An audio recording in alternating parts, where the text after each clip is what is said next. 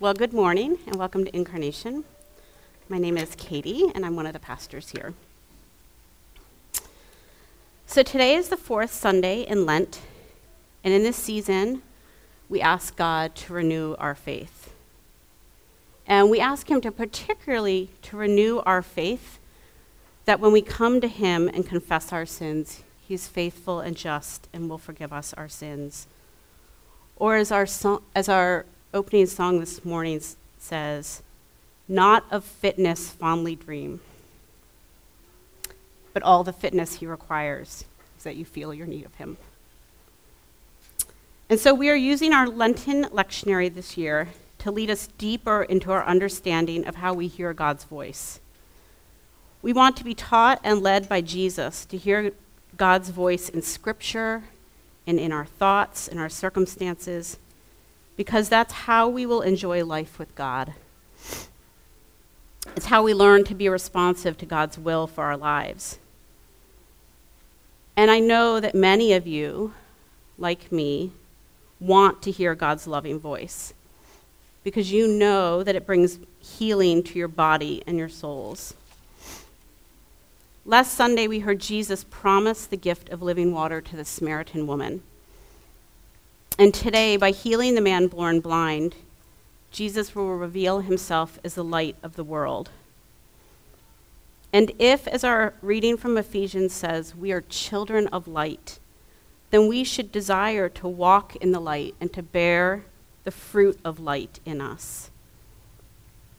So let us together reflect briefly on the account of the man born blind and what it teaches us about being children of the light. And then at the end, we'll have a chance to practice walking in the light of God together.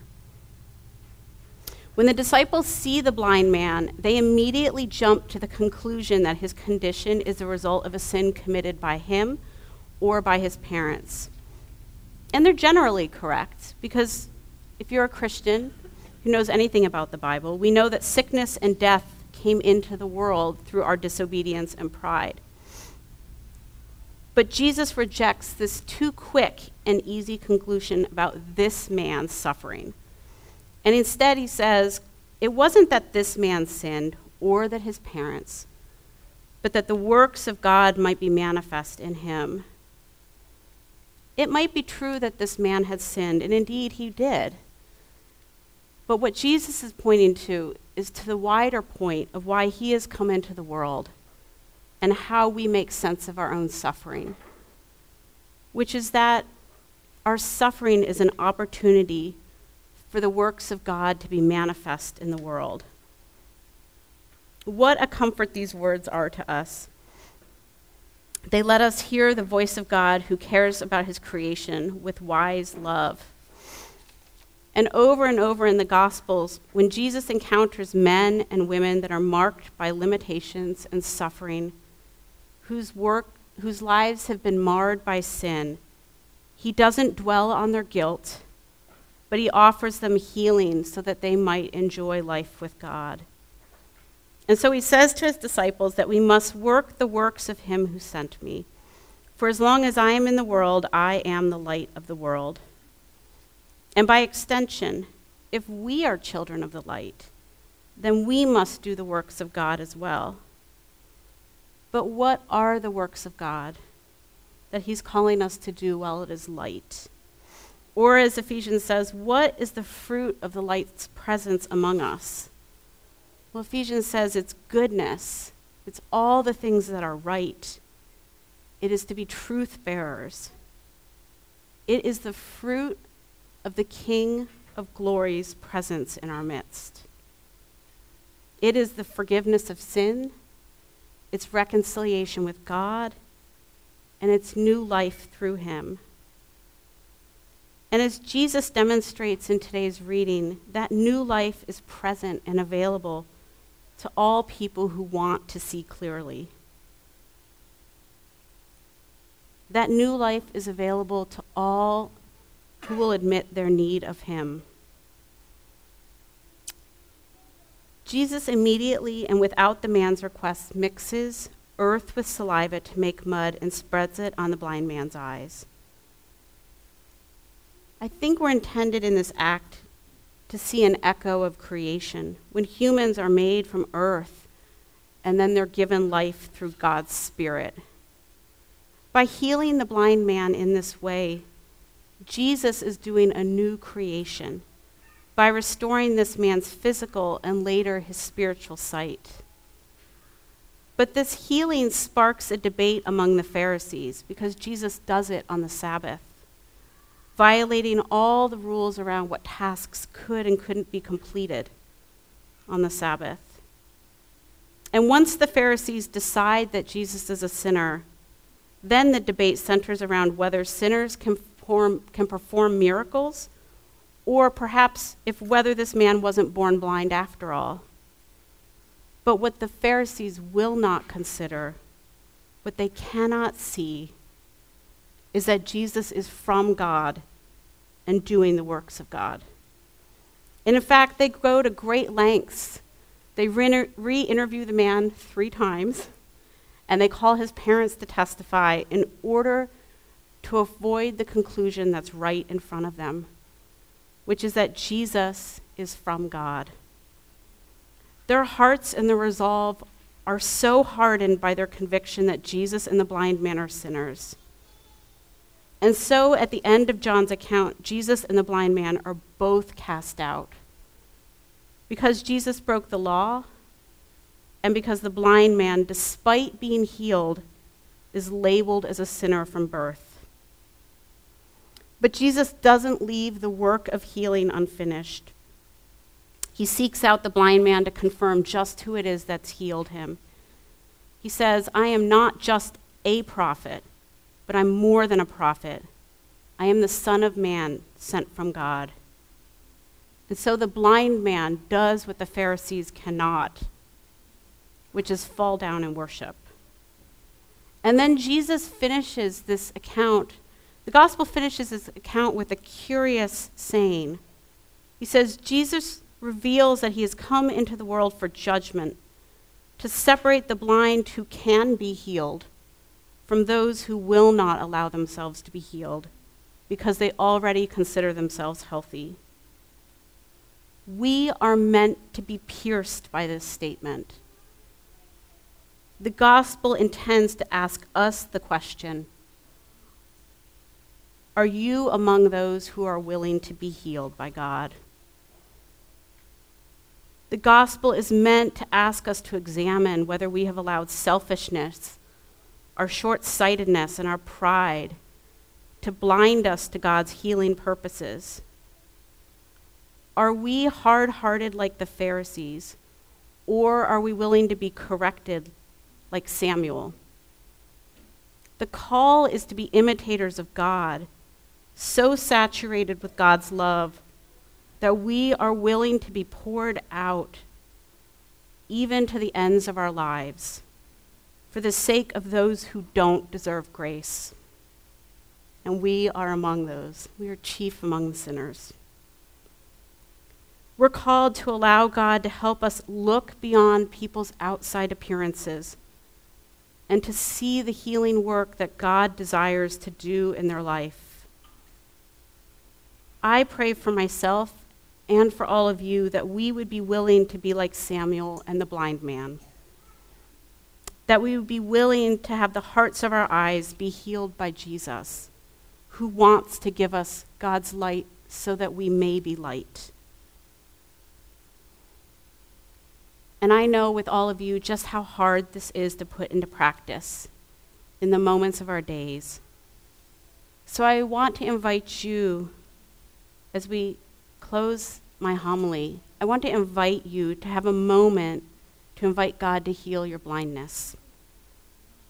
And so I invite you to pray with me. I'll just have like a guided meditation, and so I just invite you to sit quietly. Holy Spirit, guide our prayers. Help us to imitate you.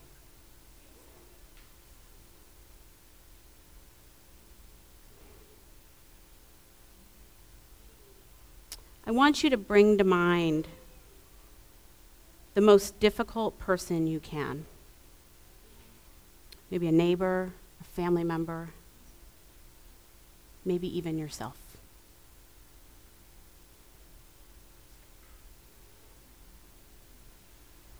And I invite you to confess to God exactly how you feel about this person.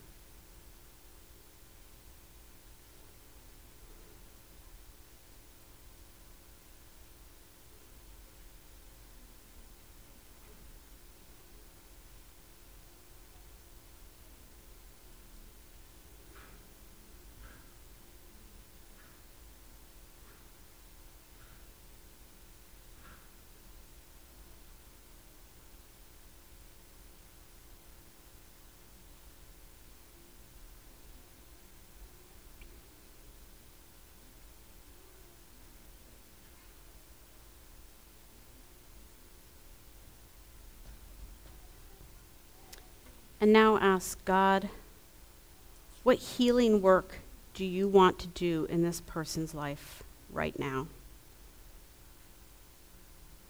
What possibilities for them do you want me to see that I cannot imagine?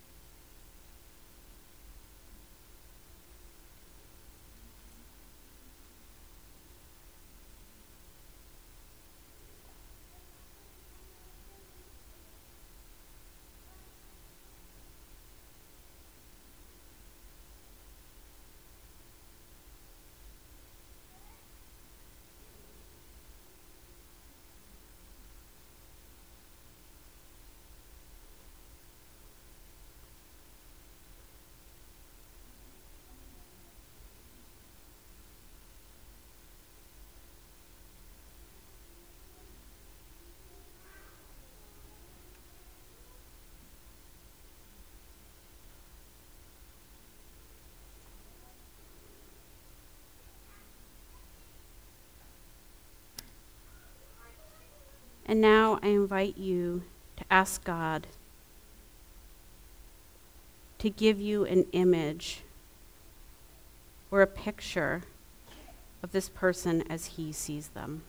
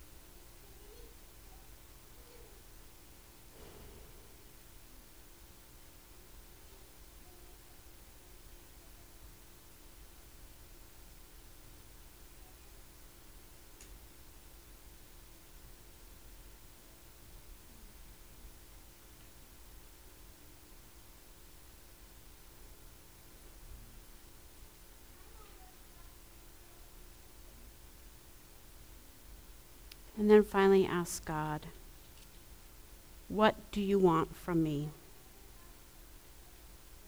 What do you want from me this week? What step can I take to participate with you in this person's healing?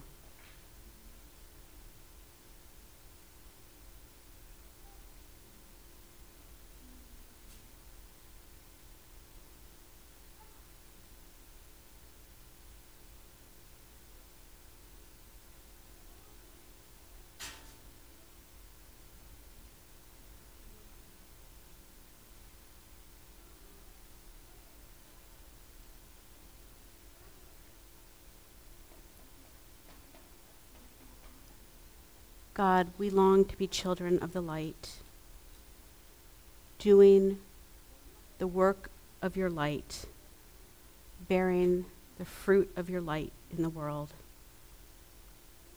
So send us out to do the world, to go out into the world, to do the work that you have given each of us to do. Amen. And now, as our practice throughout Lent, we're adding a moment of silence at the end of every sermon, and so we will have 4 minutes of silence.